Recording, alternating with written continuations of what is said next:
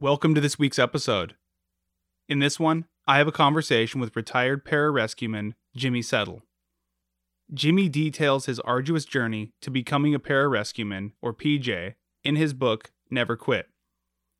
He talks about the endless hours of training and everything it took to become a PJ. All of that training ultimately led him to a heavy firefight in the Waterpur Valley in Afghanistan in 2010. He was part of a military operation called Bulldog Bite 2 Charlie, and while on his way to provide medical aid, he was shot in the head. Fortunately, the bullet didn't penetrate his skull. After he received medical attention, he got back out there and continued his duties as a PJ. Here's where I give the company men a shout out. These are the people who have subscribed to the Crude Patreon for $50 or more. Trina Duber, Seward Brewing Company, The Grind Coffee Shop in Juneau, Derek Adolph, Blue and Gold Board Shop, Sharon Liska, Alaska Surf Adventure, and Aquila Space. Thank you to all the Patreon subscribers. This podcast wouldn't be possible without you. If you subscribe to the Crude Magazine Patreon, thank you. Your money helps keep these conversations going. So if you enjoy these conversations, you can subscribe at www.patreon.com/crudemagazine. That's patreon.com/crudemagazine, and pick the subscription tier that works for you. Okay, back to Jimmy Settle. When Jimmy got back from war, he felt broken. His career as a PJ had ended long before he planned it to. On top of that, he was experiencing serious physical pain and PTSD and couldn't find any help. As a result, he went through a period of suicidal depression and homelessness. Since then, Jimmy has found help and salvation in therapy, family, and college. He says that life's funny like that. You don't always see the spot you're going to land when you let go of the thing you're holding on to. So here he is, Jimmy Settle.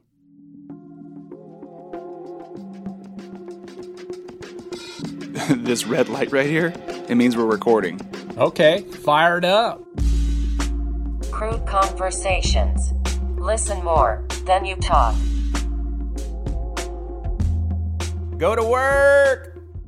Dude, I've had a crazy long day, and so my brain, this is going to be fun. We're going to see what Jimmy's brain can do. I love this. This is great, what Jimmy's brain can do. Well, right on. So Jimmy Settle, welcome to the show, man. Thanks, Cody. Thanks for having me. I'm excited to be here. So how are things in your neck of the woods? Well, I'm down outside of the Seattle area, and today was really nice, but it has been one of the wettest winters on record. And it's different down here. You know, I grew up in Alaska, and winters, people really talk about winters in Alaska being really dark because the sun isn't up very much. But man, I tell you what, being down here during these raining months, I think there's less sunlight here because the clouds are always on top of you and they're thick. So I think you get more sunlight in Alaska in the wintertime than you do down here in Seattle. So it's been a bit of a transition, but I mean, I'm not really complaining. I don't have to scrape my car off every morning. So life's good. I'm happy to hear that, man. So before we really get into it, I wanted to tell you that I recently read your book, Never Quit. Wow, thank you. Thank you. Yeah, absolutely, man. So which details your arduous journey to become a pararescueman. Yes, that's a good way of putting it. Yeah. I kind of wrote this little sidebar question that I just kept thinking as I was reading it, and I wanted to see what you would have to say about it. So throughout the book, you talk about how many push-ups you had to do and how you don't like doing pull-ups. Do you still do push-ups or pull-ups at all? I do push-ups just about every day. Pull-ups, though, they're the bane of my existence. It's the one demon that I've chosen not to face. I've just walked away from them. So, um, do you, so I'm sorry, I don't know how your podcast works in terms of the way you edit it, because should I back up and maybe explain the book and Pararescue, or how do you want to dance around this dance? Because I feel like we went straight to smooching and we missed some of the slow dances. I like that. Went straight to smooching. I have questions written out, so usually I just like to follow that trajectory, and if we happen to kind of go off the beaten path, that's totally fine as well. Cool. Yeah. Awesome. So as I was reading, I couldn't help but think of something Roger Sparks said during his podcast, which is that everyone wants to be a voyeur to the peep show. Yeah. In that scenario, I would be the voyeur and you would be the peep show. Why do you think people have this inclination to be spectators to stories like yours? Well, I think you so much aren't the voyeur to the peep show as you are the carnival barker outside saying, "Hey, come here, look what I got." And why are people drawn to that? It's a good question. I think part of it could be people are wanting to just be simply entertained, and it's just a genre that's very entertaining. For a long time, we have used warriors and warrior-like scenarios as forms of entertainment and stuff. But I think if you keep digging past that top layer, people may be wanting to see people doing something that they are unwilling to do, or something that they're afraid to do, or something that they really want to do, and maybe it's a form of inspiration. So I guess like it goes the whole spectrum. It could be a source of inspiration, or simple entertainment, or the voyeurism of glad that's not me, but boy, that sure is cool. I'm super guilty of it too. I love watching like football games and hockey games, and watching a great pass or something like that's cool. But sometimes those hits are those are the entertaining parts. Mm-hmm. And that's a good question, man. I'm gonna think on that some more. I really like what you just said about it being empowering, right? Inspirational, because Right. As I was reading your book, I I have kind of this like personal regimen of just doing as many push-ups as I possibly can. Nice. And it's because I'm not really a gym person. I grew up Mm-hmm. skateboarding and snowboarding and was healthy as a byproduct of doing those things, right? Sure. Yeah. And so as I got older, I realized, oh my gosh, like these things are expensive, snowboarding in specific. So true. And so as a result, I kind of stopped doing them, as much as I used to. And so as I've gotten older, I'm like, all right, I gotta do something. I can't go from one place being sedentary to another place being sedentary. And so yeah, your book, as well as Roger's, has been inspiration for me to just, crush push-ups. That's awesome, man. One of the coolest outcomes of this book has been getting feedback from total strangers about how it's impacted them. And like this one really stands out where this 10-year-old boy, he hand wrote me a letter and sent me like a little Lego minifig of a little dude and a and a and a crayon that was a cool color he thought I'd like. And like this handwritten letter from a kid. Like I got fan mail, like real fan mail. This is different than like a Facebook thing, which I'm not very good at social media. So there might be a 1,000 pounds of love out there that I'm just ignorant to.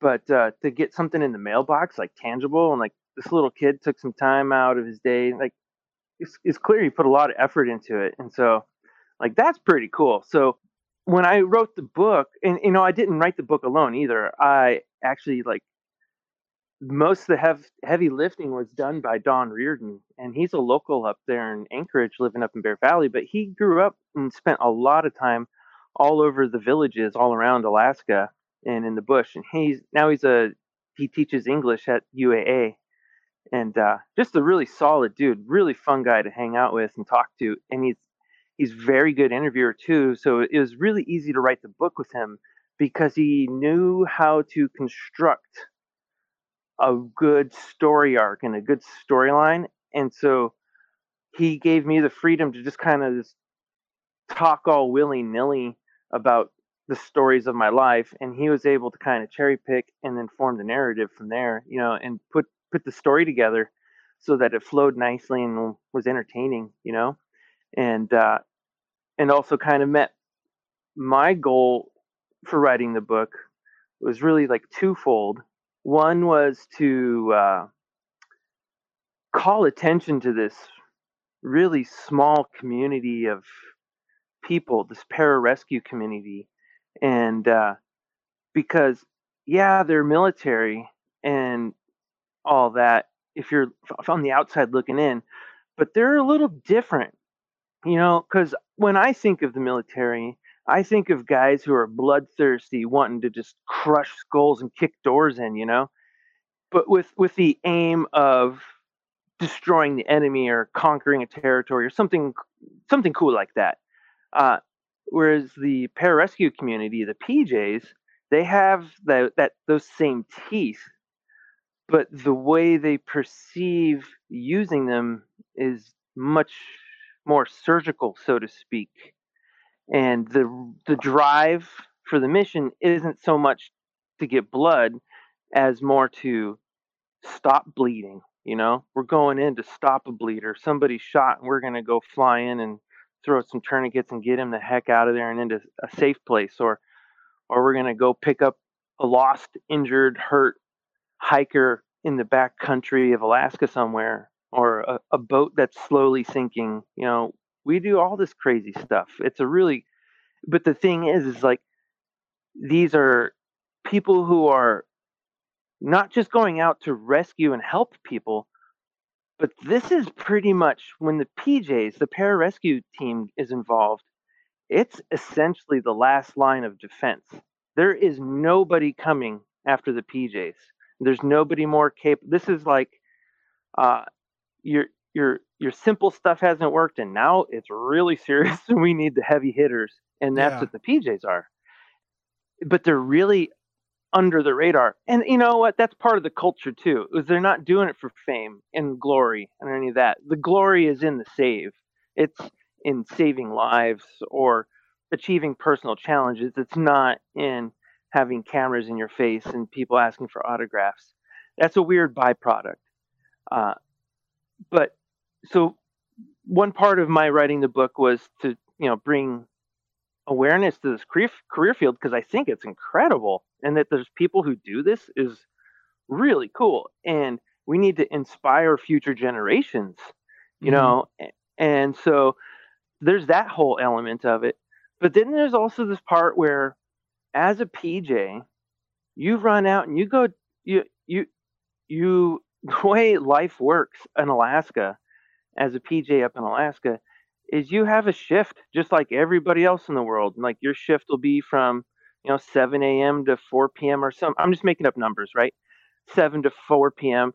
And then if you're on alert during that time and a mission pops off, you could be gone for an indefinite amount of time. Mm-hmm. And you kissed your wife and you kissed your kid and you stepped out the door that morning with a cup of coffee in your lunchbox saying, "See you at dinner." And now it's 3 days later and you're still in the back country somewhere with maybe a sat phone. And the PJ teams have contact with family, obviously, but all your plans are immediately disrupted. You know what I mean? Mm-hmm. And then you go through these crazy scenarios and you come back home, and oftentimes there's not a lot of like debrief between the family members. There's not a lot of like, hey, I'm going to tell you what I did. Like for me, I didn't because it scared the heck out of my wife. Like me jumping out of airplanes and shit like that and all this other crazy stuff, it stressed her out and she didn't want she didn't like it very much. So unfortunately, that led to me withholding lots of information, and I don't think I was alone in that. And so another reason I wrote the book was so that family members of pararescue team members would have a deeper understanding of A, what it took to get there, and B, what the job's like. And so that they could be more compassionate towards their loved one, hopefully reducing divorce rates and stuff like that. But more importantly, maybe helping make connections within the couples. You know what I mean? Does that sound hokey? But that's just, I don't know. When the lady I was married to at this time, when I was a PJ, when I returned from my deployment, we got divorced. It didn't end well, and so I wrote this book many years later with the hope that maybe I could help prevent some of that pain or something like that. You know, I don't know. No, I think that all sounds really plausible and believable. I mean, one of these questions that I have that I'm looking at right now is, what do you think is the importance of telling your story? And you kind of alluded to a lot of that, but I also have written here, therapeutic, instructional, entertainment. Well, I mean, therapeutic wise, going through this book writing process with Don and then sharing the rough draft with the dudes who were in it. So, like, people read it while it was still in rough draft and gave me their blessing before I proceeded. And I made changes accordingly. Like, people suggested changes, and I did so.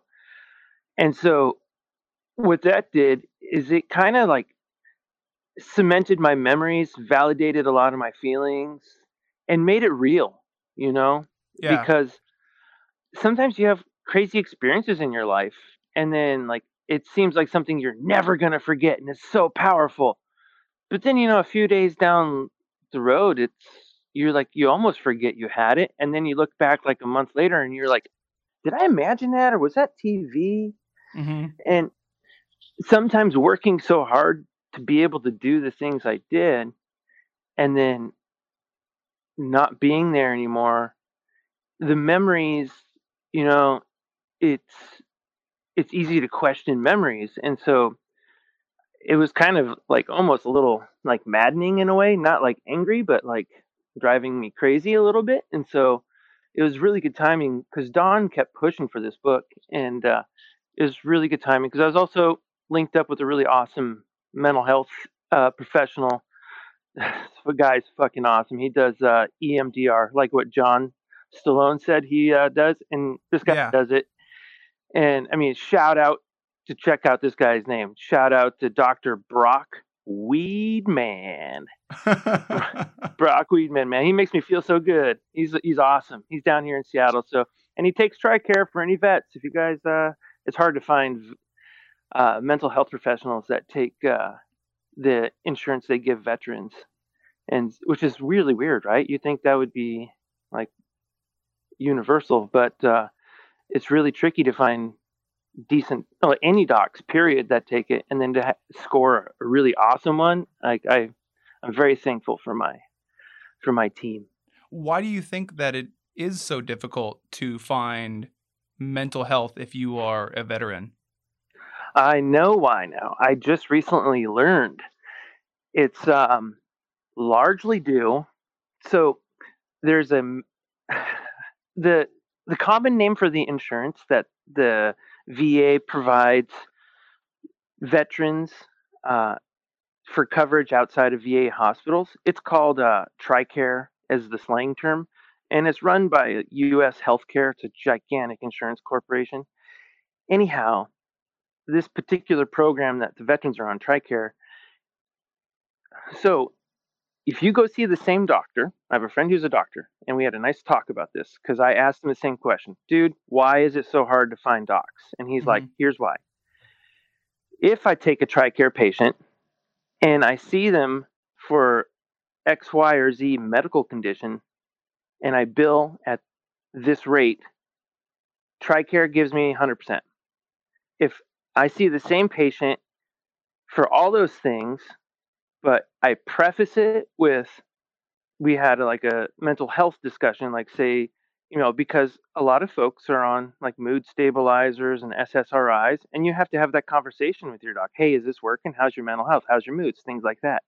If he puts that as the leading element of his claim to the to TRICARE will knock it down from 100% down to 75%. Really? Even if he does all the other medical stuff. Say you went in with a broken arm and you're like, hey, I just need you to fix this. And I mean, that's way too extreme for this guy. Let me back that up a little bit. Say you had a cold, and then you also were like, hey, let me just touch base on this real quick. And he billed it that way. It gets knocked down. However, he said, if you game the system and you put the medical term first and the psychological term second, they'll pay you at the medical rate at 100%. So he's like, there's something funky in there about mental health care within this insurance program. And then I talked to somebody else who runs a mental health clinic down here, who's on like the house side, the logistics side, doing all the billing and stuff. And I was asking like, so what's the deal with TRICARE? Like, how come a lot of providers don't take it? Like, what's the deal? And they're like, well, if they pay on time, which they never do, most of the time they pay in 90 to 180 days for mental health care. And they don't even pay mental health professionals at the full rate that they charge. So the example she used is like they have their psychiatrists. So if you are unfamiliar with the mental health care system, there's two mental health care actors that are providers. There's a lot of therapists and stuff, and those fall under like psychologist sort of category. Okay. And then there's psychiatrists, and psychiatrists aren't really there for therapy so much. They're there for prescribing meds and doing tests that involve like brain neurotransmitters and like all the chemicals in your brain, and maybe some massive diagnoses and things like that. But they're not really there for the day-to-day grind. They're there with a client or whatever, a patient or whatever. They're there to like dispense, assess, treat, adjust, come back around, as opposed to the therapists who you sit down in front of for like an hour once a week or so. And those are the ones doing the grunt work. And so my personal example, I believe my therapist, he charges upwards, Doc Weedman, I don't know what he charges. Actually, sorry, Doc Weedman, I don't want to out your prices. Anyways, so it's been, I've heard though that, and none of these conversations are coming from Dr. Weedman, so don't get him in trouble, please. Anyways, when TRICARE does pay, they ding the mental health providers the same. Like if you charge $100 for a session, they're only going to pay you $75. And so whatever your rate is, that's kind of a drag, because other health insurance companies, and I know a couple, but I'm not off the top of my head, but they do pay full. Premera. So I asked, like, who's the top dog insurance then? Like, who, if I'm going to be messed up, who do I want? And this lady mentioned a couple, but Premera was one of them that she mentioned. So anyways, do your homework when it comes to insurance. And the thing is the stuff you're going to find online through the insurance company is going to only paint part of the picture.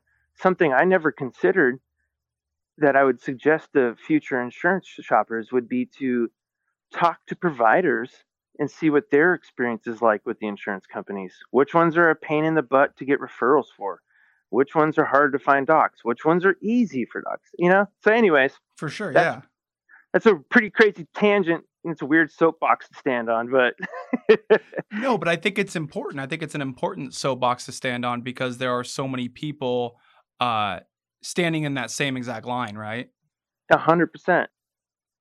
And like, there's a lot of patriotical powwow in like the upper echelons of society, right? Like where you're a patriot or you're gotta beat it. Yet when it comes to the actual treatment and care for those who stood up to the highest degree of patriotic duty, the care for them could use some help, you know. And like a lot of dudes I know the biggest struggle they have is trying to find providers for everything. Just trying to find somebody who's going to take the insurance. You asked about chronology as far as, where do we start in the beginning of this? And I think I'm going to, if you don't mind, kind of take us a little bit further back. Mm-hmm. So my dad is a recovering alcoholic. And when I was a kid, my parents would bring me to AA meetings with them. Holla! Yeah, you had a similar experience with your mom, right? Absolutely. Where she took you to meetings with her. A ton. Yeah. I think it's safe to say that AA and NA meetings are probably not really appropriate places for kids, but I also think there are a lot of life lessons to be learned there. I completely agree with you, 100%. Where do you stand on the whole program? Let me phrase this. Are you one who's known to consume intoxicating substances? Oh, absolutely. Yeah, I think All right. all right. I think that I am probably, for lack of a better way of putting it, a binge drinker. I think that my drinking mentality is probably pretty similar to like a frat boy's. But as I've gotten older, I've definitely curbed my drinking. Right. Those mornings get rough. Oh yeah, they do.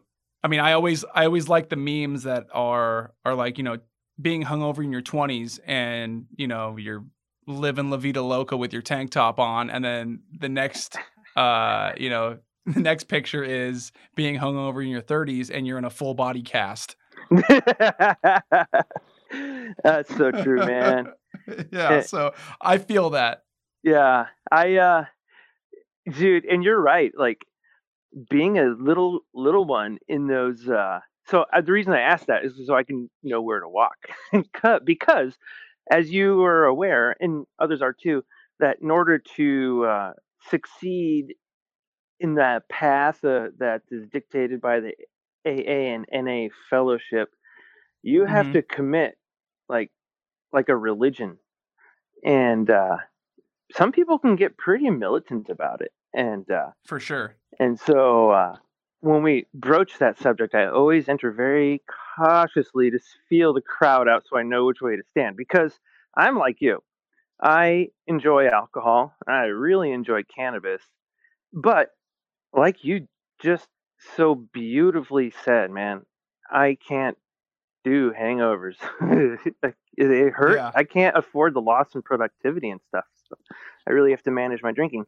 And in some weird ways, in hindsight, I almost admire some of those older hardcore alcoholics that were in the meetings that were like telling stories about drinking all night and then putting liquor in their coffee throughout the day and working and pulling it off. I'm like, geez, I can't do that. I just can't do it. Like I physically can't, like my stomach can't handle it. Not saying that I would do it, but I just can't do it. Yeah, I like just a couple drinks just to kind of loosen up and have fun with my friends and have conversations, get creative, stuff like that. I'm not out to get blacked out or smashed or whatever. I don't drink with an agenda. I drink for enjoyment. And that's something that's kind of come with age too. But anyways, yeah, back to being a kid in meetings. Man, there were some crazy stories. And like, it really made me, I guess in a weird way, hearing a lot of other people's failures and stuff sort of vaccinated me against some of the common mistakes, I guess. I mean, for sure. It's well, because you've seen where that road leads. Exactly. And yeah. So, do you have any particular locations you remember going in general or specific? A lot of churches. No, I was gonna say church basements. Yeah, church basements for sure. And you have the shitty Folgers coffee and the donuts and the sweets. I mean, yeah, drunks love sweets, right? Because they're Yes. not getting the sugar Yep. from the alcohol. That's right. Did you go? Obviously, I mean, we're close to the same age, so there was also probably half filled with smoke. Yep. Yeah. Did it? Oh yeah, cigarettes, smoke like crazy. They smoke like chiefs. Yeah. It's a really interesting culture. You know, I was around Al-Anon as well, right? So Okay. my mom would read Al-Anon, right, to help her with my dad's alcoholism, right? And so she was learning that way. And so it's really interesting. You know, I think that you really nailed it when you said that it's like a religion. Yeah, I mean, you and I are both have probably had some very parallel or very exactly similar social encounters with the members of our family. You know, I mean, for me, it was my mom. Yeah, that's supposed to be anonymous, and I don't like that. Was when it came to writing the book, that was Oh, are you opening something? yes. As a matter of fact, I am. Can you hear that? Yeah, I could hear that. Yeah. Yes, I'm opening a small bottle of vodka right now. My preferred drink Nice. is a vodka soda. It's I prefer No way. That's my preferred drink. nice. Do you what flavor soda do you or so I do the soda water. What's your favorite flavor? Oh, I just do club soda. Nice. I like Yeah. the lemon on top. The Yeah, same. yeah. Awesome. That's funny, man. That's crazy you could hear that. I'm sorry about that. No, you're good. I think we recovered really well. I like that. So yeah, dude, so your mom, what was the Al-Anon process like? Because that's something I never was exposed to. I was just a kid drug around until I was old enough to say I'm gonna stay at home. You know, the extent of my knowledge of Al-Anon only came later in life when my mom told me that my grandma, who also dealt with a lot of drunks in her life, kind of handed her Al-Anon book off to my mom, and then my mom read the book. And so I think that it was more personal knowledge. I'm not sure if my mom Sure. ever went to Al-Anon meetings, you know, these support groups, but Ah. I think that she just read the book and then kind of used that knowledge, you know, from then on. Do you think it helped her? I think so, yeah. I mean, she's brought it up enough to this day that I think that it made, you know, it made enough of an impact on her and helped her make certain important decisions that she is proud that she made. Well, that's well, if you want to look at it as a form of religion, then that would be counted as a success story because that would hopefully be like the driving intention of a kind religion, you know, or a religion that's aimed at human improvement.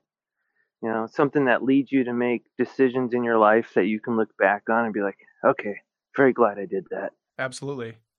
Well, I think that that's kind of the point of life, right? Is to be a better person today than you were yesterday. I 100% agree with that.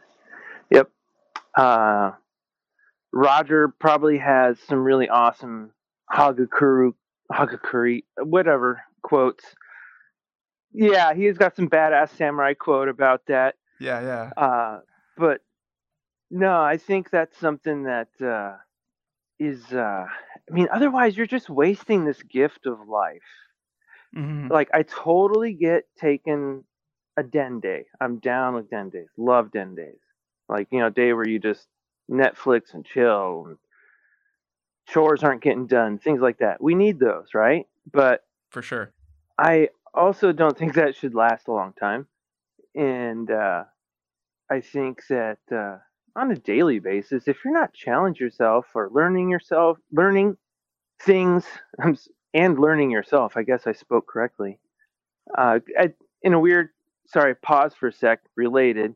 I'm in college right now and as an adult, which is a fun experience. We can talk on at great length about that. But right now I'm in crazy psychology class, and it's got me thinking about myself a lot, like thinking about my childhood and traumatic experiences and things like that. And Mm-hmm. which is funny because we've already nailed it. It's pretty awesome. And What do you mean we already nailed it? just in terms of like the major forming points were the experiences of growing up with an alcoholic parent, Mm-hmm. and then the experience of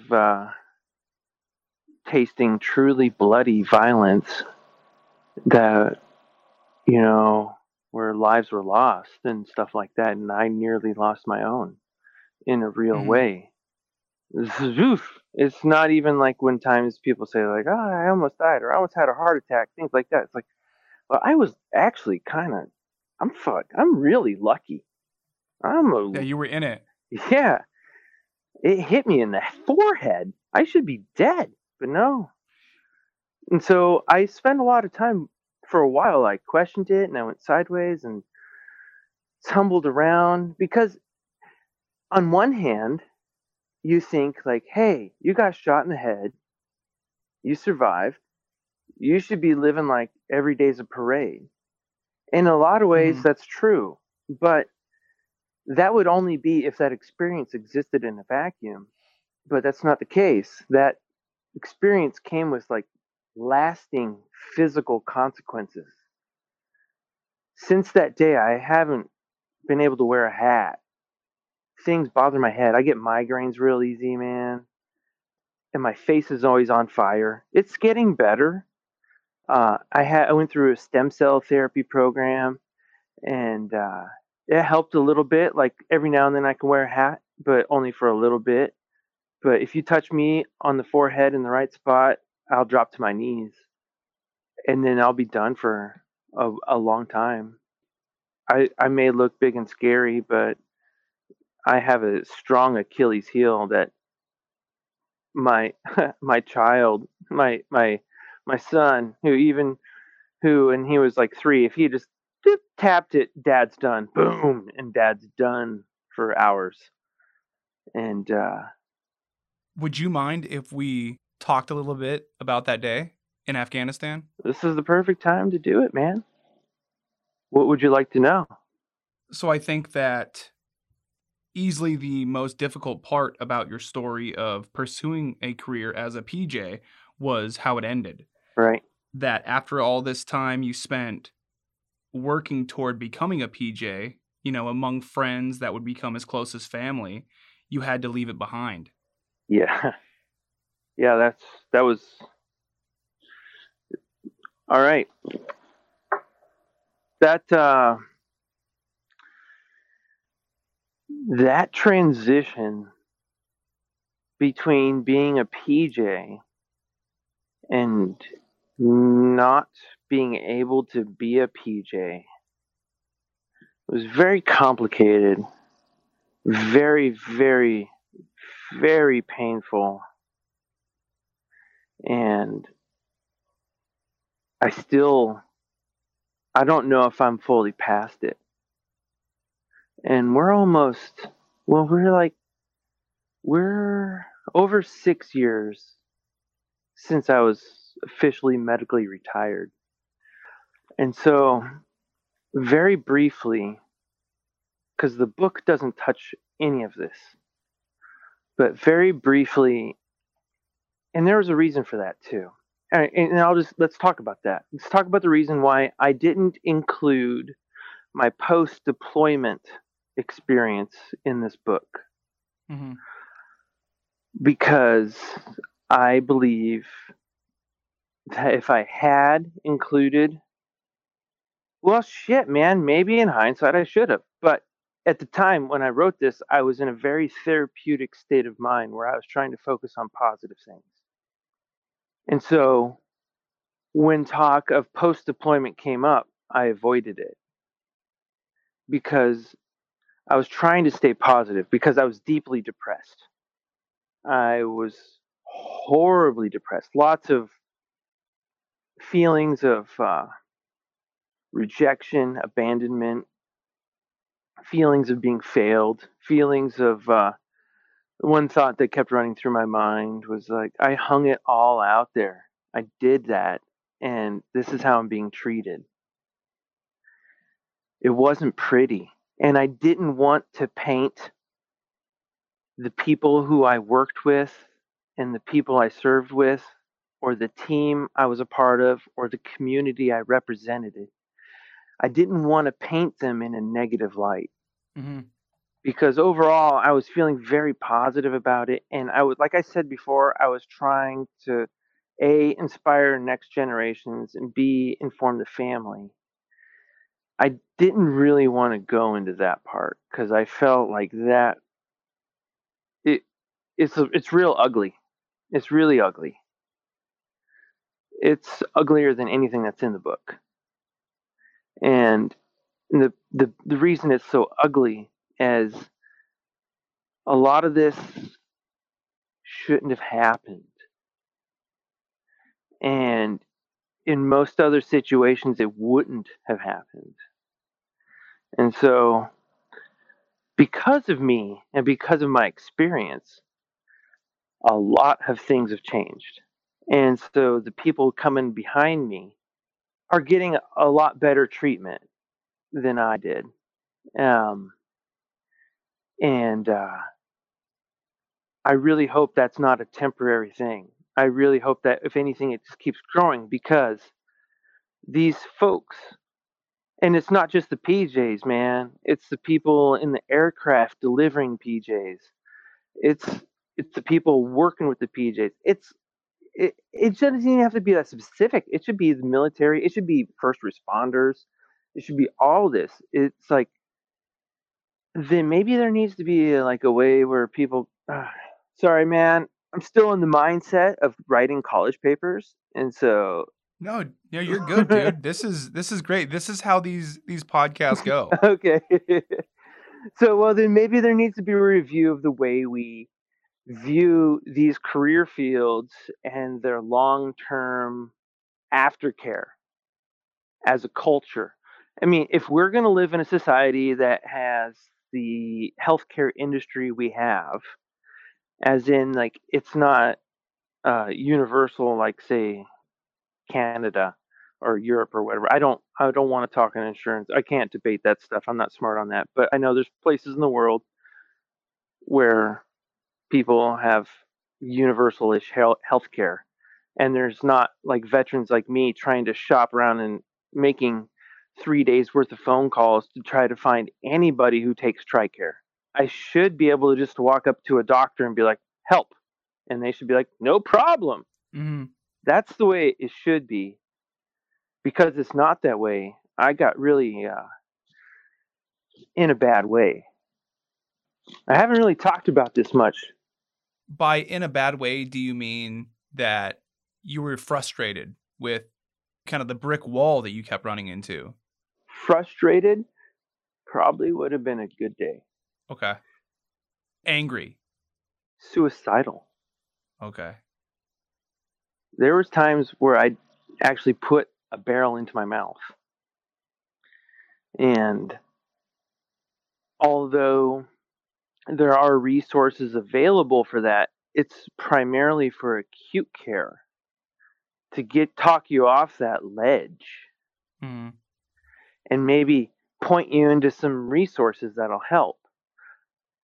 I am in a resource desert, so to speak. And so when it got that close, man, like, a lot of those days, it wasn't just because I was mentally going crazy and frustrated because I couldn't get care. I felt suicidal because the pain in my face was crushing me. I could barely move. My neck and my entire body hurt. If my son, who was at the time was 3, touched me, I was worthless, man. In addition to that, the way my pay was being taken care of, was getting fucked with. I went for 3 months without pay one time. Actually, several times. The worst was through Christmas, and I had to reach out to local charities just to make sure I could pay fucking rent. It was horrible. The government that I dedicated my life to, that I said I would protect, the Constitution I would protect, I did that. I got so hurt I can't work. Mm-hmm. I couldn't find, well, at the time I was still in the military. Consider that. I was still in the military. I was in the National Guard, and there's a lot of details there, and I don't want to throw them under the bus, but I got fucked, and it was terrible. I lost everything during that period. I lost the lady I was married to. I lost a home. I was homeless for, here. This is Jimmy Settle, the guy you just read about in that book. Mm-hmm. The guy who did all those crazy things. He was homeless for a month, broke. I had nothing. And by homeless, do you mean sleeping on the streets, or were you in? I was in the woods, man. I went to the woods on base and on base down here. And there was a period of time too where like I was living in parking lots, and I would reach out to organizations and it would shut me down because either there wasn't resources, or my case, because I was still considered in the military, I didn't qualify, yet the military was fucking with me and I wasn't getting paid. I mean, oh, dude, it was so bad. And you throw this physical pain that I had on top of that. Plus, I was trying to process, okay, I'm going through a divorce now. And on top of that, all this crazy shit I just went through in Afghanistan. Mm-hmm. I wasn't even still sure how to function in society. That's why I moved to the woods, man. It's like I I didn't know how to operate. I was lost. I was as lost as you could be. And I was down here in the Washington area, and I had nobody. I had no social network. There was like I had no resources. I mean, I had left Alaska to be down here because right before I deployed, my wife at the time, she wanted to be close to her family because her family's from the Seattle area. So we set up shop down here, but I still had a house and everything up in Alaska. That was the intention, was to set her up down in Washington. I deploy. She has family resources to help with our kiddo. And then I come back and we move back up to Alaska. And then when all this went down, I just got stuck down here. And so there was nobody. I didn't have a friend's couch. You know what I mean? Mm-hmm. And so it was a real dark time. How common do you think that your experience is kind of the status quo with veterans? Well, man, I don't have statistics, but what I can tell you is this. When you're wearing the uniform and on orders, the government takes care of you. The DOD, the Department of Defense. You're an asset. There's something that's valuable. Even if you're injured and broken, they're still supposed to take care of you because they want you to be useful again, because they already put a ton of money into making you useful. When you walk away, when you break up, or if they fire you, or just ends, then the DOD doesn't handle you anymore. It falls under the guidance of the VA. And I hope the situation that I went through is rare. And hopefully it'll become less rare in the future, because with the implementation of computers and electronic files and the VA and the DoD sharing files. I hope that people won't fall through the cracks. But once you leave the military, like when you're in the military, they provide housing, they make sure you got food because they don't want active duty people to be fucking homeless. They want, because that's not a good soldier. So they give you a place to stay, they give you food, they give you clothes. Once that's over, you don't get much. And at best, you're going to get health care, and then you get educational benefits, housing benefits, and death benefits. But once you're out that door, there's nobody watching to see if you fly away or you smack into the earth. And so it's kind of like the realm of non-government organizations, non-profits, and things like that to keep their eye out for people separating from the military and making sure they don't crash and burn. And it's not really the government's responsibility. They've kind of written it out of their hands. You know, they're going to make sure that if you need medical care for like so many years after you separate from the military, you get a couple years of free VA health care. And you know, I gotta say that when I do get health care from the VA, it's pretty good. I'm happy with it. But I don't get most of my health care from the VA, and you know that's kind of for personal reasons, really. But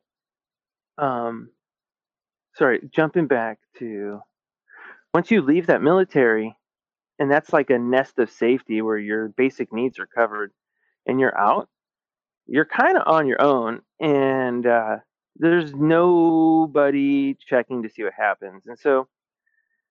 I wonder. That's a good question, man. I wonder what the percentages are because they give you the VA provides benefits that will help you succeed. But they're not so much focused on preventing you from cratering into the earth. Does that make sense? Yeah, I think that seems very similar to the medical industry where they are in the business of treating an injury or a disease and not being proactive about preventing it. I think I like that. I like that.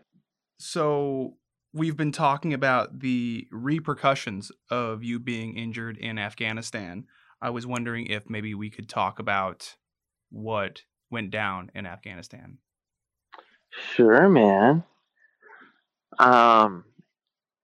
So to give some backstory, let me give you the elevator pitch. All right, so I joined the pararescue team up in Alaska to go around and save lives, mostly in Alaska, and there's some family history there. But I wanted to be a badass who was helping people, and it's a pretty awesome career field, and it's really really hard to become a PJ. And so I'm kind of a competitive person, and so I saw it as a challenge and something I dedicated my life to. And once I learned what it was, and so before I became a PJ, I trained for like a year. I was already a really accomplished runner and athlete in general, and I just had to fine tune my skill set. And so I trained for a year to try out to be a PJ. And the tryout was the hardest workout I'd ever had. And then that became the standard workout because that's what it took to become a PJ. And so I did that for a year. And then I got accepted and I went to all the military training. It took like a little over 2 years of training to become a PJ. And then when I graduated with my cool little maroon beret and my green feet and all that stuff, I went up to Alaska to go do search and rescue stuff up in Alaska. And in order to be qualified to even do that, is almost another 6 months of additional training on top of the 2+ years of training I'd already had. So in a sense, they already invested years into me just to give me just enough information to where they could train me to do my job. So it was like pre-college for a doctoral degree of some weird sorts. Mm-hmm. And so I was on team in Alaska for almost 2 years before I got tapped for my first deployment. And it was to Afghanistan in October of 2010. And we flew away all the way across the country, all the way around the world. It was crazy. There's all sorts of stories mixed in there, and we land in Bagram, which is in the kind of the eastern, north, central, eastern general area, kind of north of Kabul in Afghanistan. And I'm coming from Alaska, Mm-hmm. and so from an Alaskan perspective, first off, this place is at like 7,000 feet. It's pretty high up there. And I was just feeling really dehydrated and lightheaded. But everything's orange and red. It's what Mars would look like, I think. And very arid. No, I didn't really see any vegetation unless it was man made. There wasn't any naturally occurring vegetation, and there was a combination of sand dunes, but also like jagged mountains and stuff like that. Because we're like part of the foothills of the Himalayas, and so it was a little bit of an adjustment. And so I'm based out of Bagram, and our role was to pretty much we had two functions. One, if an Air Force asset crashed anywhere, we're going. Boo, let's go get it. And if we shared what they called CSAR, which is Combat Search and Rescue. We shared CSAR rotations with Dustoff, which is an Army variant of a PJ, but it's mostly a medic who's aircrew qualified. They don't have to go do scuba diving or skydiving or anything like that. And then I think there's a third asset in theater, but my memory isn't that good. So, anyways, like I was saying earlier about being a PJ back home, it was the same thing about being downrange. It was we'd have like 24 hours on, 24 hours off kind of thing. And you're sitting alert waiting for emergencies to come through. And, there's like a good amount of downtime. It's a good time to get fucking jacked and work out. Like, I've been a runner my whole life. Mm-hmm. Wonder what I'd look like with pecs. And so, you get to play with stuff, and a lot of guys will take online classes and stuff like that. And so there was a degree of complacency. Yes, we're in the theater of combat. Every now and then you hear gunshots and boom booms and stuff like that. And of course, every day we're flying broken people. But where we were, it was pretty chill. And then 2 weeks into my deployment, my unit was sick of being so chill. And so we leaned forward into an Army operation that was intended to go clear up a valley. And Roger went into really great detail about it. And I don't want to step on any of stuff or repeat it or anything. Like, I can't speak as well as Raj. So I'll just give my perspective on things. We went from Bagram to this tiny little so Bagram would be the equivalent of say Soldotna in size. Okay. It's big. It's a really big ass base. But on the radar of things, it's not all that big. But we went from that to something that was just like a cul-de-sac, about that much geographical footprint. Well, let me back that. Bagram is maybe bigger, maybe like Eagle River if you roll the calendar back a little bit, like 10 years before it expanded so much. You know what I mean?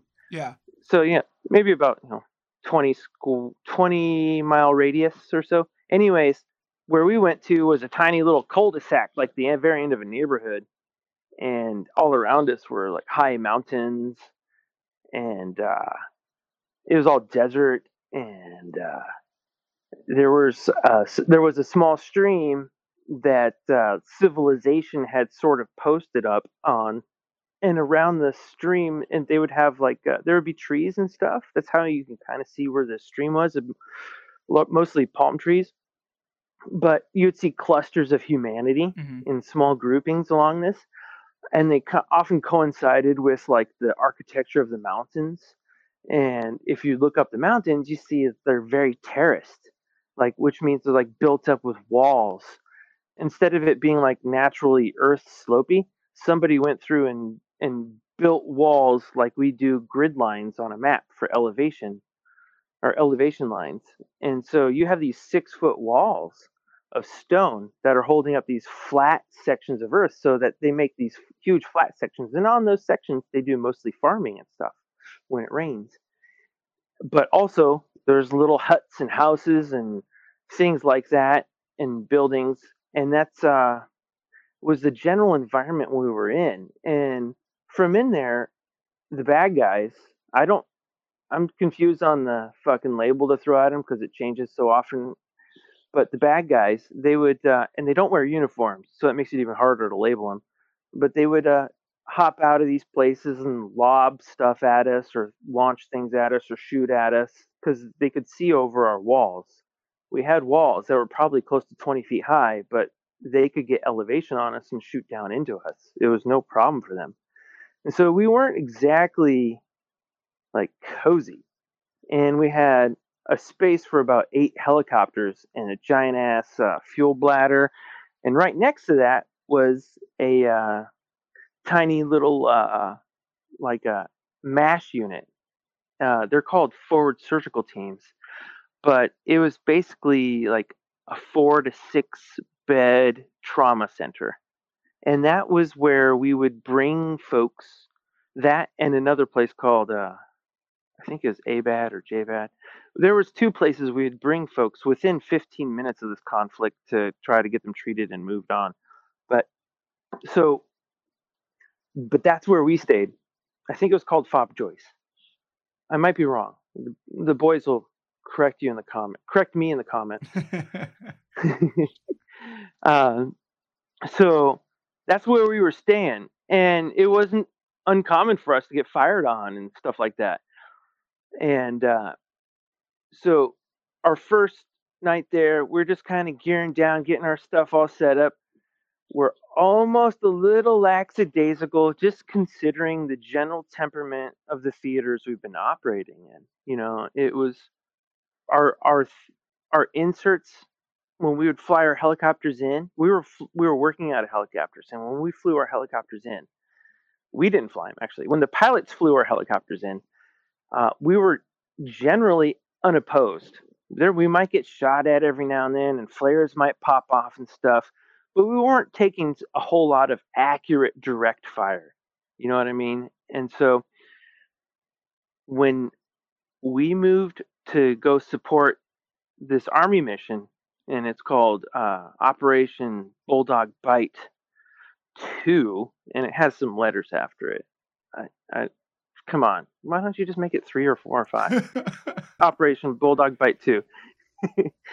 And so when we moved forward to go position there, like our first day we're taking fire, we're like, holy shit. But we're still like, whatever, bros, it's cool. We get geared up, and we're sitting alert, and like within the first day of the operation, there's a 9 line is what they call it. There's a call for help. The call for help, for medical help in the military world is called a 9 line. And they call it a 9 line because there's 9 specific lines of information that are being transmitted. That's how creative the military is. Like, it's the only 9 line list in the military. It's a 9 line. Okay. All other lists have to be greater or less than 9. No other can be 9. Anyways, 9 lines are the 911 in in the combat theater. And so we got our first launch, or our first 9-line, and gearing up, and the goal is to be airborne in less than 5 minutes from a 9-line drop. So that means you're never very far from the helicopters, and you're always like 3/4 dressed. At most, maybe you'll go down to your shorts or something like that. But if you're on alert, you're right there. Everything's right there. And so it was exciting. And it's like, woohoo, here we go. Like high fiving my buddies. We took pictures, and then we're spinning up. And when we launch on 9-lines, we launch with 2 helicopters. That way, especially in a combat theater, that way one helicopter can kind of hover in a position, which makes it really vulnerable. So one helicopter can hover in a position, and another helicopter can orbit it, and that kind of protects the hovering helicopter. And so when we were spinning up, the second helicopter broke, and a big piece of they call it what, a rotor blade stopper, something like that. It's like an important piece of the helicopter flew off. It was most unfortunate, and the second bird couldn't launch. And so we had the pilots reached up into the Air Force command network and got a good idea of what the assets that were available, and decided, they communicated to everybody and decided we had enough coverage with what was around, because there was like Apaches and fighter jets and shit. It was pretty cool. Man, America has a badass military, I tell you what. Anyways, we launch single bird instead of 2 birds, and which really wouldn't have changed anything. I don't think it would have changed a dang thing with my story. If there was more or less helicopters? Yeah, I don't think the number of helicopters would have mattered. I think the only thing that mattered was that I was there. Okay. I mean, because there's nothing the second helicopter could have done that would have protected me. You know what I mean? Yeah. Prevented it from happening. Because what happened was we launched on this mission to go rescue some Army dudes who got really beat up and they needed help. And this is like flying, if you're familiar with the Chugach Mountains behind Anchorage, it's like a whole 100 miles of like looking at the second range back there by Rabbit Lake, how those mountains just shoot straight up. Like if you were to walk up flat top and they just keep going and going and going, how the mountains get more and more jagged. Okay. When they get so jagged you can't even walk on them. That's what we're talking about in terms of Afghanistan. Okay. And there was an group of Army dudes who were stuck really high up. And they weren't stuck because of Mother Nature. They were stuck because bad guys were beating them up. And so we flew over them and had them pop smoke and call the color. And then we saw them. And then we, because you're traveling at almost 200 miles an hour at this point, because when you're in a helicopter, you're an easy target. So the only ways to really protect yourself from being shot is to fly really fast and really low. And so we're about 100 to 200 feet off the deck. Like I could see people's faces, but we're going 200 miles an hour. And we're like, we'll be back in a second, guys, because we didn't want to make our approach the first time all slow and lackadaisical to draw fire. You know what I mean? Mm-hmm. We wanted to come in. When we come in on purpose, we will still come in super fucking hot, but the pilot will bank the helicopter so hard that it jumps in the air. It's the craziest feeling. Helicopters will skip through the air like a rock on top of water if the pilot yanks it hard enough, fast enough, and the whole helicopter will dance like boom, boom, boom, boom, boom, boom, boom, boom. Everything is flying all over the place, and then next thing you know, there's no more momentum, and you're right on top of your target. It's the craziest thing. I was going 200 miles an hour. I did some shaking and baking, and now I'm here. Cool. And So that's our general technique, right? I just gave a whole bunch of information away to the enemies. Whatever. Good luck. Anyways, in order to do that, you have to go a long ways away to turn around. When you're going 200 miles an hour, it takes a long time to turn around. And so by the time we came back, uh, somebody was a bad guy. He knew exactly where we were going, and he was able to shoot at us accurately. And I was sitting on the left side of the helicopter with the main door open with my feet hanging out. If the nose of the helicopter is at 12 o'clock and the tail's at 6, I was looking at like the 9 o'clock to the 6 o'clock. And around the 7 o'clock, I saw 3 flashes. I saw a dude in all black hop out of one of these huts way up high on the mountain. And they're not huts, they're like adobe houses or something. They're square shaped, mud and rock. And dude jumped out, and I saw 3 muzzle flashes. And before I could do anything, I heard a thwack, and I was flying through the air. What I didn't know was that those 3 muzzle flashes were very accurate. The first muzzle flash hit the motor drive on the 50 caliber machine gun that I was sitting right next to. Second one went through the floor of the helicopter and got me in the forehead. And then the third one hit the rotor shaft in the rear of the helicopter, controlling the rear rotor blade, which is a very important piece of equipment for stability and control. And so, in some ways, I hold that guy in really high regard because he hit something moving real fast, very accurately with 3 like critical shots. Because if his first shot hadn't hit the motor drive for that 50 cal, the 50 cal would have opened up on him right then and there. I still would have got hit for sure, but he wouldn't have survived much longer. As it was, the experience I had is I saw the 3 flashes. Before I could even communicate or return fire, I'm flying through the air.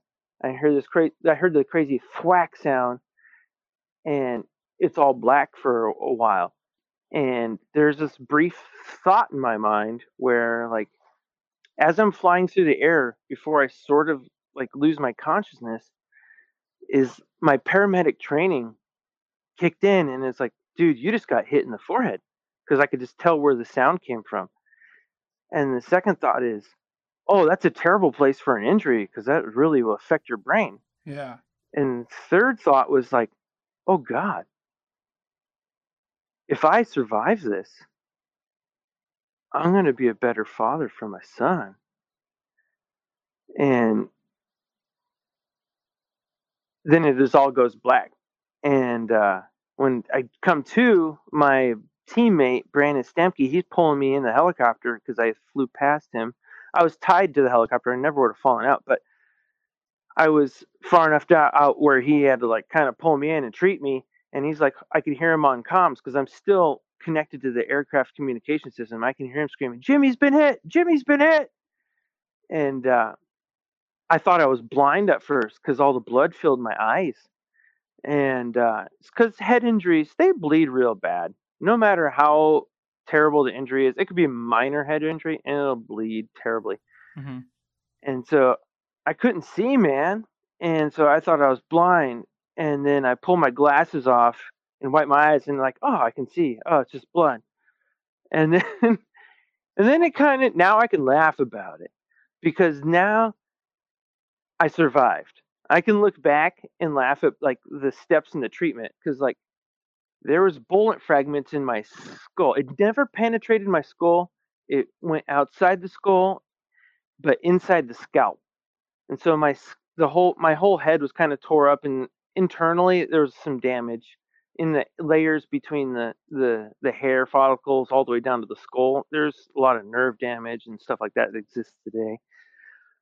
But at the time, there was metal fragments in there that were still really hot, and it hurt really bad.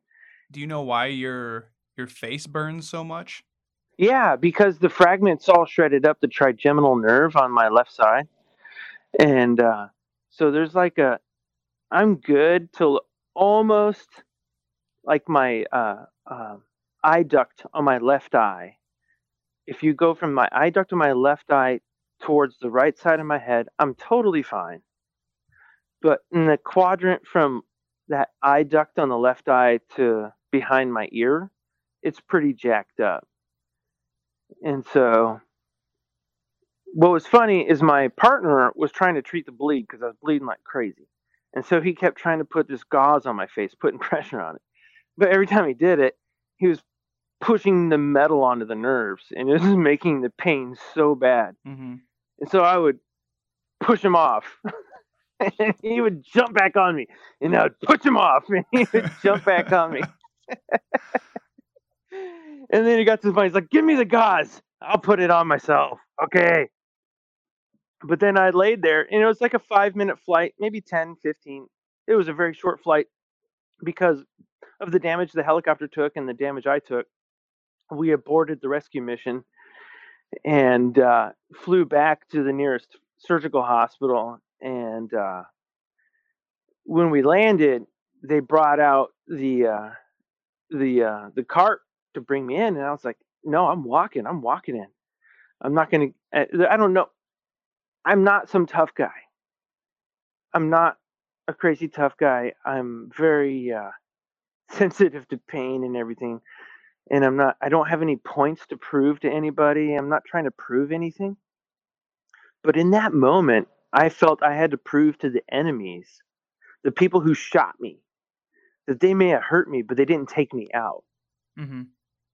And so I walked off the helicopter into the hospital, and then we'll skip a little bit, but so the good news is I got some X-rays right there. The bullet didn't penetrate my skull. Bad news, they can't do anything about the bullet fragments that are all over my scalp. So we're just gonna sew it in place. Cool. Throw a bandage on it, and then the people that we went to rescue got the second helicopter that broke. It got repaired, and they launched and rescued those dudes after the Air Force softened the area of enemies. They added a pool or two, maybe something else. Mm-hmm. And we, while I was laying there in the bed, I see PJ walk in running with a litter, and he's got army dudes. And I'm like, "Oh, geez, how many?" And he's like, "5." I'm like, "Oh, there's only 3 beds in this particular surgical unit that we're in." So I hopped off, and I was like, "Bring him here. Let me start treating him." And then the doc came through. I was like, "Okay, yeah, you keep doing what you're doing." And then you move on to the next guy and the next guy.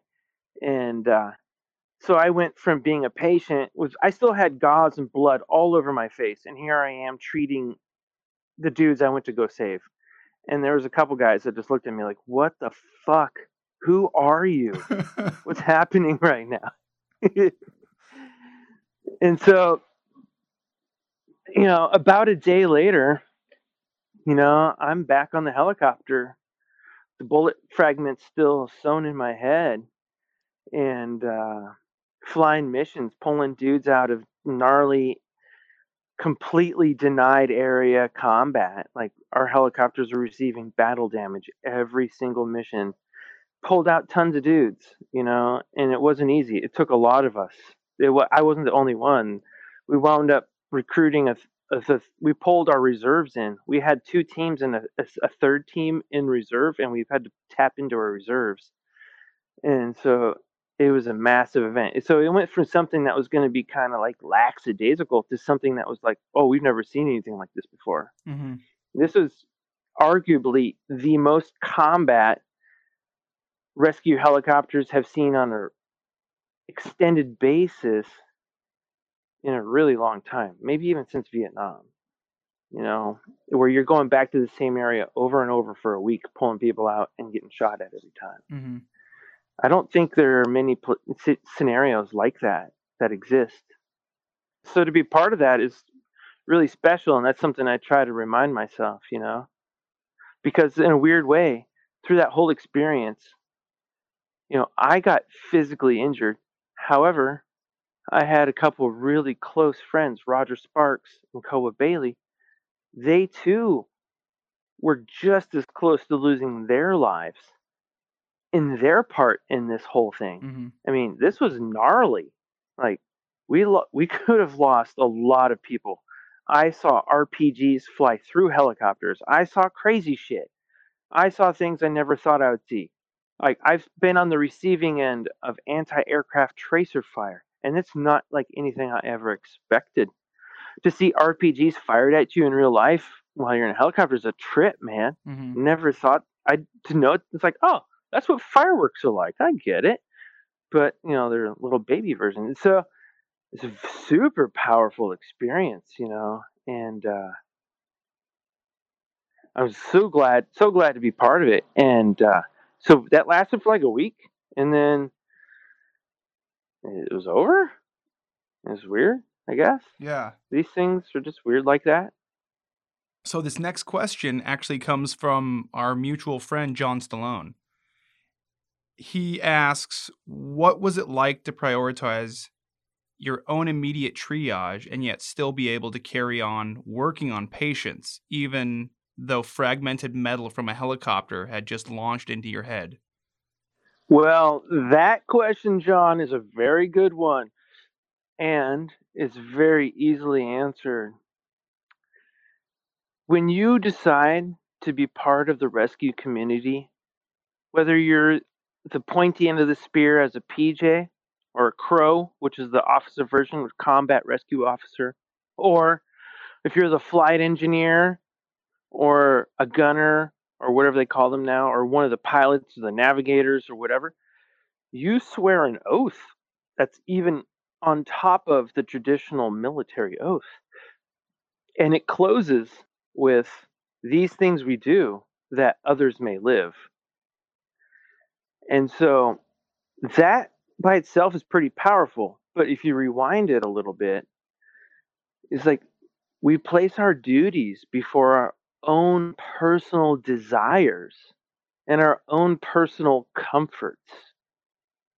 That's part of it. And to say it is one thing, to say it every day for years adds to that one thing. But to have that one thing challenged in a real world, like how serious are you about your oath? You've been taking this oath. How serious are you about it? It's like you're constantly being tested. Exactly. That's how I viewed it. It's like, yeah, sure. My personal desires are to lay down and cry or whatever. and my comforts are really, I want to go home. This sucks. But Yeah. no, man, that stuff's, that doesn't matter. That's not what's important. What's important is the mission, is the creed, the brotherhood, all that stuff.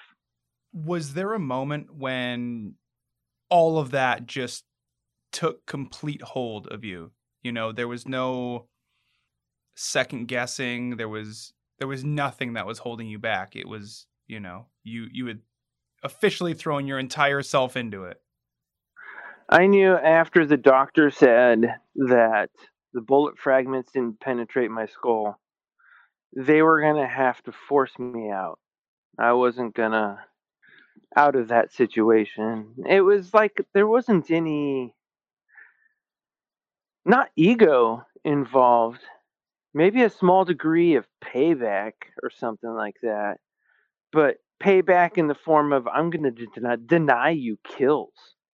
Like, one of my favorite things to do in video games and stuff, like especially when there's lots of people in first person shooter type scenarios, my favorite thing is like denying people kills. That is more fun to me than actually getting kills. And so that's how I viewed my role. I'm not saying I wouldn't kill if I had to, but my motivation was not the focus of killing. It was the focus of saving people. And so I got knocked down. I got knocked down really, really hard. And it hurt real bad. But I could get back up. And the way I saw it, the way I saw that scenario, when I was in that Ford Surgical Hospital and they were bringing people in that I was supposed to rescue, but I got hurt and I failed to rescue them, I was like, "Oh, I'm not done. I'm getting back in this game. I'm not done here." This is like the equivalent of being a football player in the Super Bowl, and Hmm. having an injury. You're going to play hurt. And I think that's a large part of the pararescue community is that a lot of us play hurt because if you are a little too hurt, they're going to pull you off the mission. And you don't want that because that's the whole reason you're hurting is for the to move that mission forward. And then you also get punished too. If you get pulled off missions, you lose pay and stuff like that. And that's not cool. Especially if you got hurt while you're doing a mission. I mean, come on. That's silly, right? But none of those factors were in my mind at the time. At the time, it was I got hit and I didn't break. I'm going to stand back up and I'm going to push it back. That was pretty much it. It wasn't about ego either. It was just like I wanted to bring my whole team in on this thing. Hmm. I've always been a very much of a team player, and so uh, because I think there's a lot of strengths when you can have. I think when you get teams, man, you're greater than the sum of your individual parts. You can be great because we can inspire each other, right? And that was a large part of it because I knew that if I backed down, then one of my brothers, the fellow PJs, would be sitting in my seat. And what if he got fucking killed? How would I feel about myself? You know? And so there's a large, like, protecting my brothers factor. And that's just something like, you hear about it all the time where, like, I would die for you. Yeah. But would you? Would you get back in the helicopter so that I don't have to? Hmm. I don't even want you to have to ask that question. So I got back in the helicopter. I didn't want to ask that, man. It's too much. Do you still talk to your buddies? I do, yeah. Um, Not all of them, and not all of them as much as I would like, but there's a handful that, um, I mean, because like a large part is I lost touch with a lot of people when I went through a long dark period. Because in addition to the emotional and physical pain I was going through, I also was experiencing some pretty severe memory issues too. And I just didn't know who people were. I would see names on my phone. I didn't know who that was. Or I'd see a face and they would know my name and know everything about me, but I wouldn't know who they were. And it was terrifying. And so I secluded myself from society until I could get my shit together. In that process, I lost touch with a lot of people. Do you know why that was happening? Why you were forgetting people's names and forgetting people in general? Yeah, I mean, outside of myself, it's easy to point the finger at a traumatic brain injury and PTSD. Those two together, it's a perfect cocktail for um, memory issues and all sorts of stuff that's not pleasant at all. And then it can really have a pretty negative effect on. The thing is like when those two come in, it's a very abrupt change. It's not a gradual change. And so there's like a shearing effect to where the norms are all shredded. Like you're grasping for some sense of stability or normalness or something that you can like count on. It's and for me, it was throwing everything I had at saving people. And I owe it all to the training because they pounded our heads with trauma medicine. And trauma medicine is arguably pretty like learnable for the most part. There's definitely some advanced skills. I'm not going to deny that. But stopping bleeding, putting in fluids and keeping breathing, it's pretty basic. And you've had it pounded in your head for a couple of years. And so when I started realizing I was having issues, I held on to that trauma medicine aspect. Oh, you're cutting out. Oh man. You know what? I have an idea. So I'm gonna hang up and I'm gonna call you right back on my phone, and we'll just finish this on my phone. Okay. Yeah. Okay. Cool. Talk to you soon. Okay. Talk to you soon. You press record. So you were talking about trauma medicine. Yeah. So after I got hit and I was and my world was going crazy, I grasped to trauma medicine in treating the injured people in front of me, because their pain was way worse than the pain I was experiencing. Some of these people were missing limbs or large chunks of their body and things like that. I just had a little bit of headache. Of course, I'm playing it down a little, but still, compared to some of these other people, it was minor. And so it was easy for me to push aside my physical and psychological pain or whatever I was going through, you know what I mean, and focus on the problems right in front of me. And, that can be really useful for a little while, at least. It's not sustainable, because, obviously the pain, I wasn't able to avoid the pain and all that stuff once I came back. While I was in theater, it was easy to stay focused on the mission, because it's like, my pain's nothing to those guys.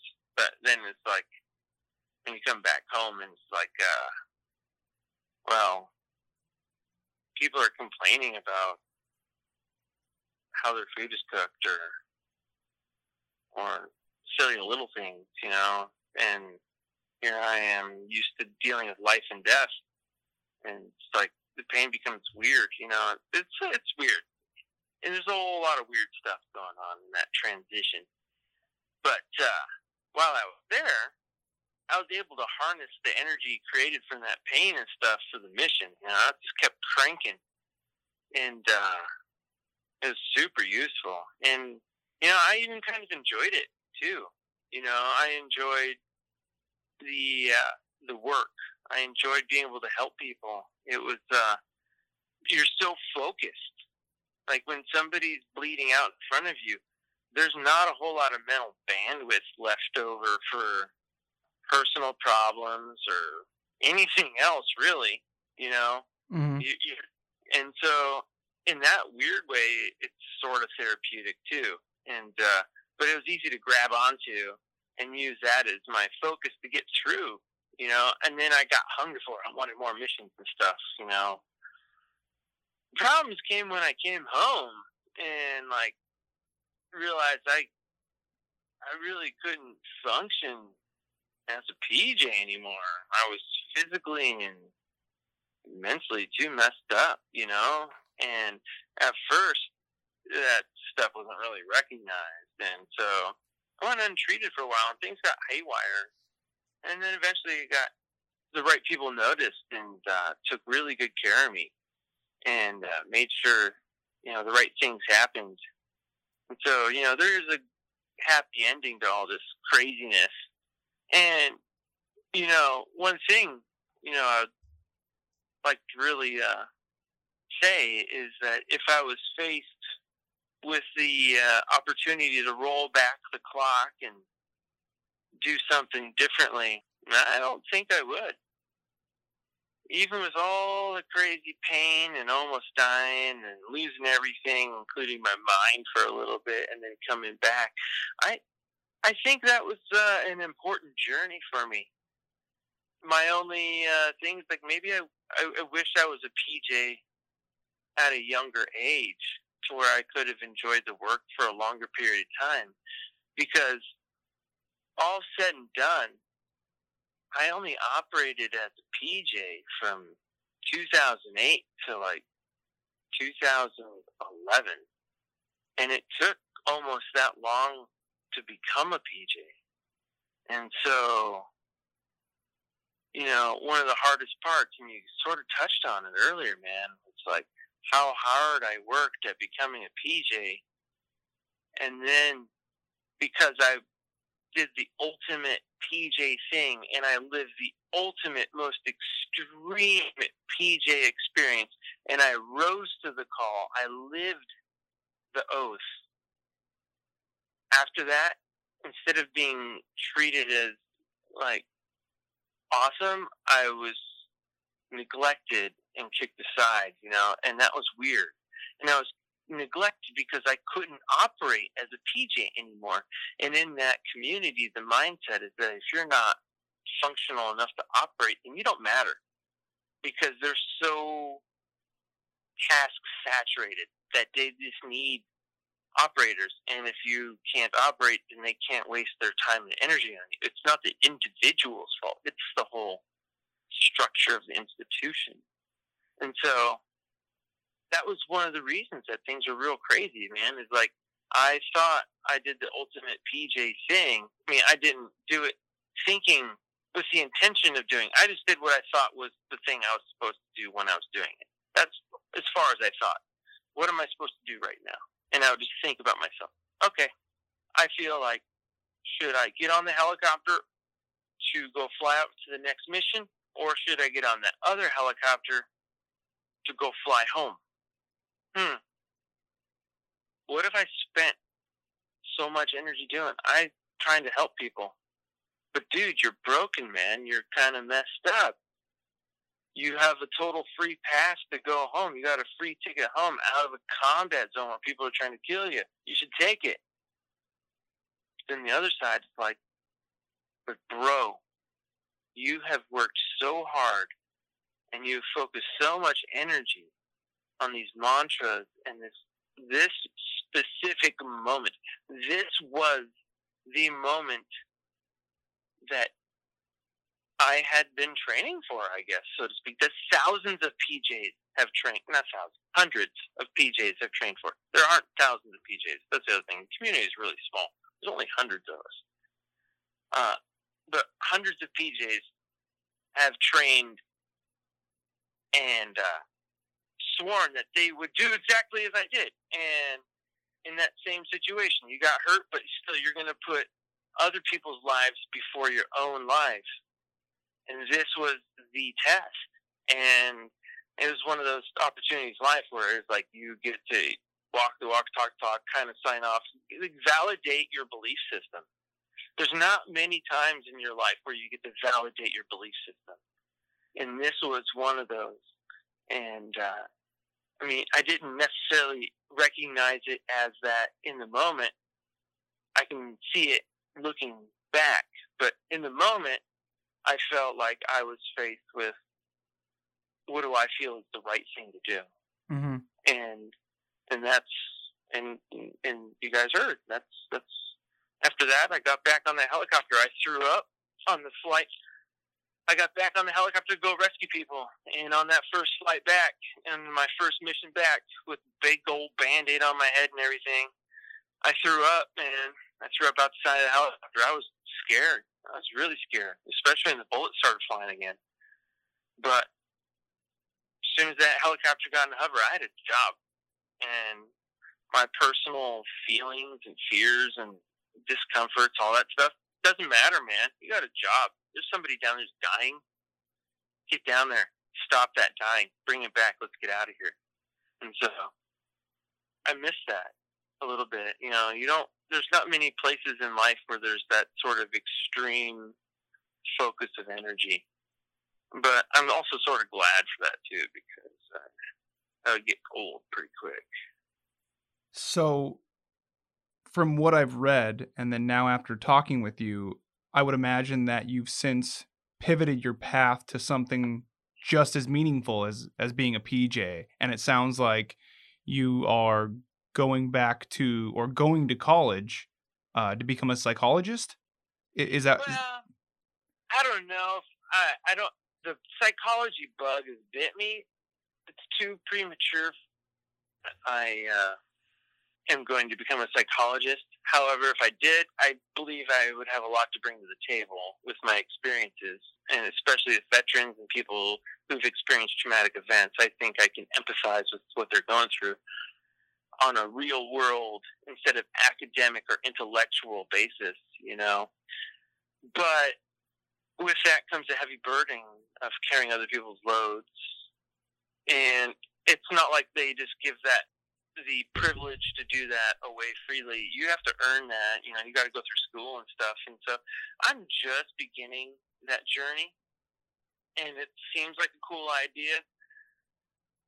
And I really enjoy it, you know, because it's bringing a lot of context to some things, you know, I've kind of sort of feel. I mean, yeah.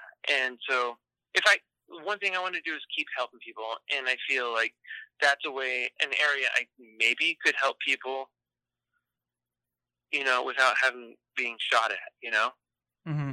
But otherwise, I've been directing my energy heavily into school and just kind of improving myself, learning more things, expanding my worldview, and then taking care of my family. Like, as a student using the GI Bill, I don't really have to work a whole lot, so I can be at home a lot, and it's pretty cool, man. I can spend time with my wife and my son, and that's pretty cool.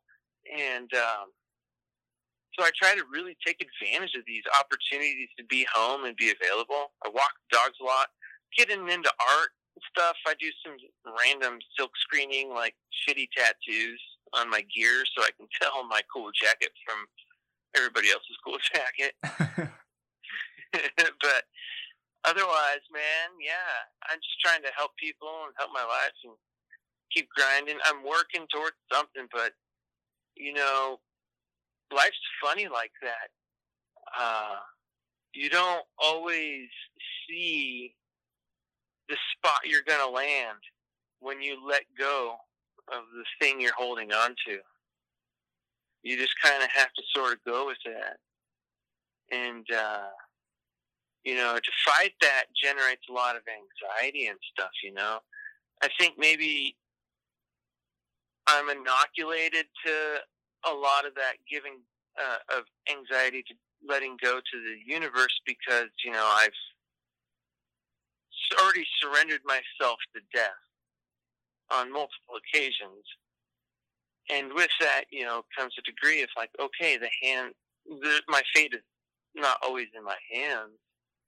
And with that, it can either generate anxiety because you want to control things. And if you try to do that, there's not a lot of positive benefits. But I find that if you can sort of accept that, embrace it, and sort of come at peace with it, if not a degree of happiness, because with accepting the fact that not every aspect of your life is under your control, is there's a degree of freedom to where you can relax and not feel like you have to control things, and that you can just relax and trust that it's going to happen like it's supposed to happen. And, you know, that's just kind of the path I've been on lately. I don't mean to sound like some like Eastern guru or anything like that, but I'm trying to make peace with myself and my experiences, you know, and that sort of helps me. So I don't know, if it helps somebody else, that's awesome. If you think I'm bullshit, cool, fuck it, I don't care. So anyways, man, what else you got on your question board there, sir?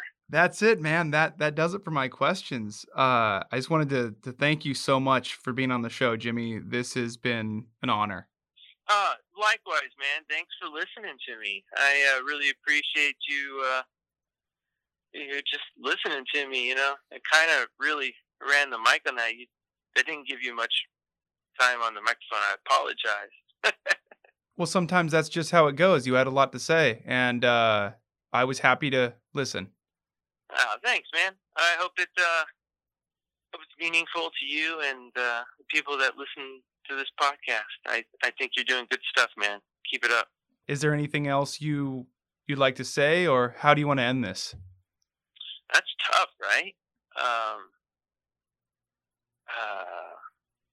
Well, listen, inspirationally, life isn't guaranteed to be easy, but if you work at it, you can find some fun.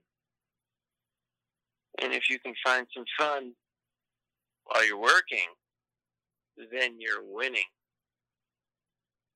All those times I was doing shitty things, I tried to find things to laugh at. Oh, man. That's why I had naked guy poker cards in my pockets at all times. Because I thought they were funny. Granted, we're more advanced in our thinking nowadays, but I thought that shit was funny. And I would stick naked dude playing cards in people's pockets all the time. And I thought that shit was funny. It made me laugh. In the middle of, like, throwing a tourniquet on a dude's hemorrhaging leg, in the process, I would whip out a naked dude playing card, stuff it in one of his pockets that I know wouldn't get cut off, and get back to work like nothing happened, just to make me giggle a little bit. So find enjoyment in weird things, you know? When you're working and life, or in something you're working on kind of sucks, there's something cool in there, man. Make it fucked up in your own little cool, weird way. That's what makes us cool people. That's what makes people cool, and kind of gives humanity flavor. Gives us a reason to live. We're not robots. Have a sense of humor. Have some fun. There you go. I love you guys. Thanks for having me, man.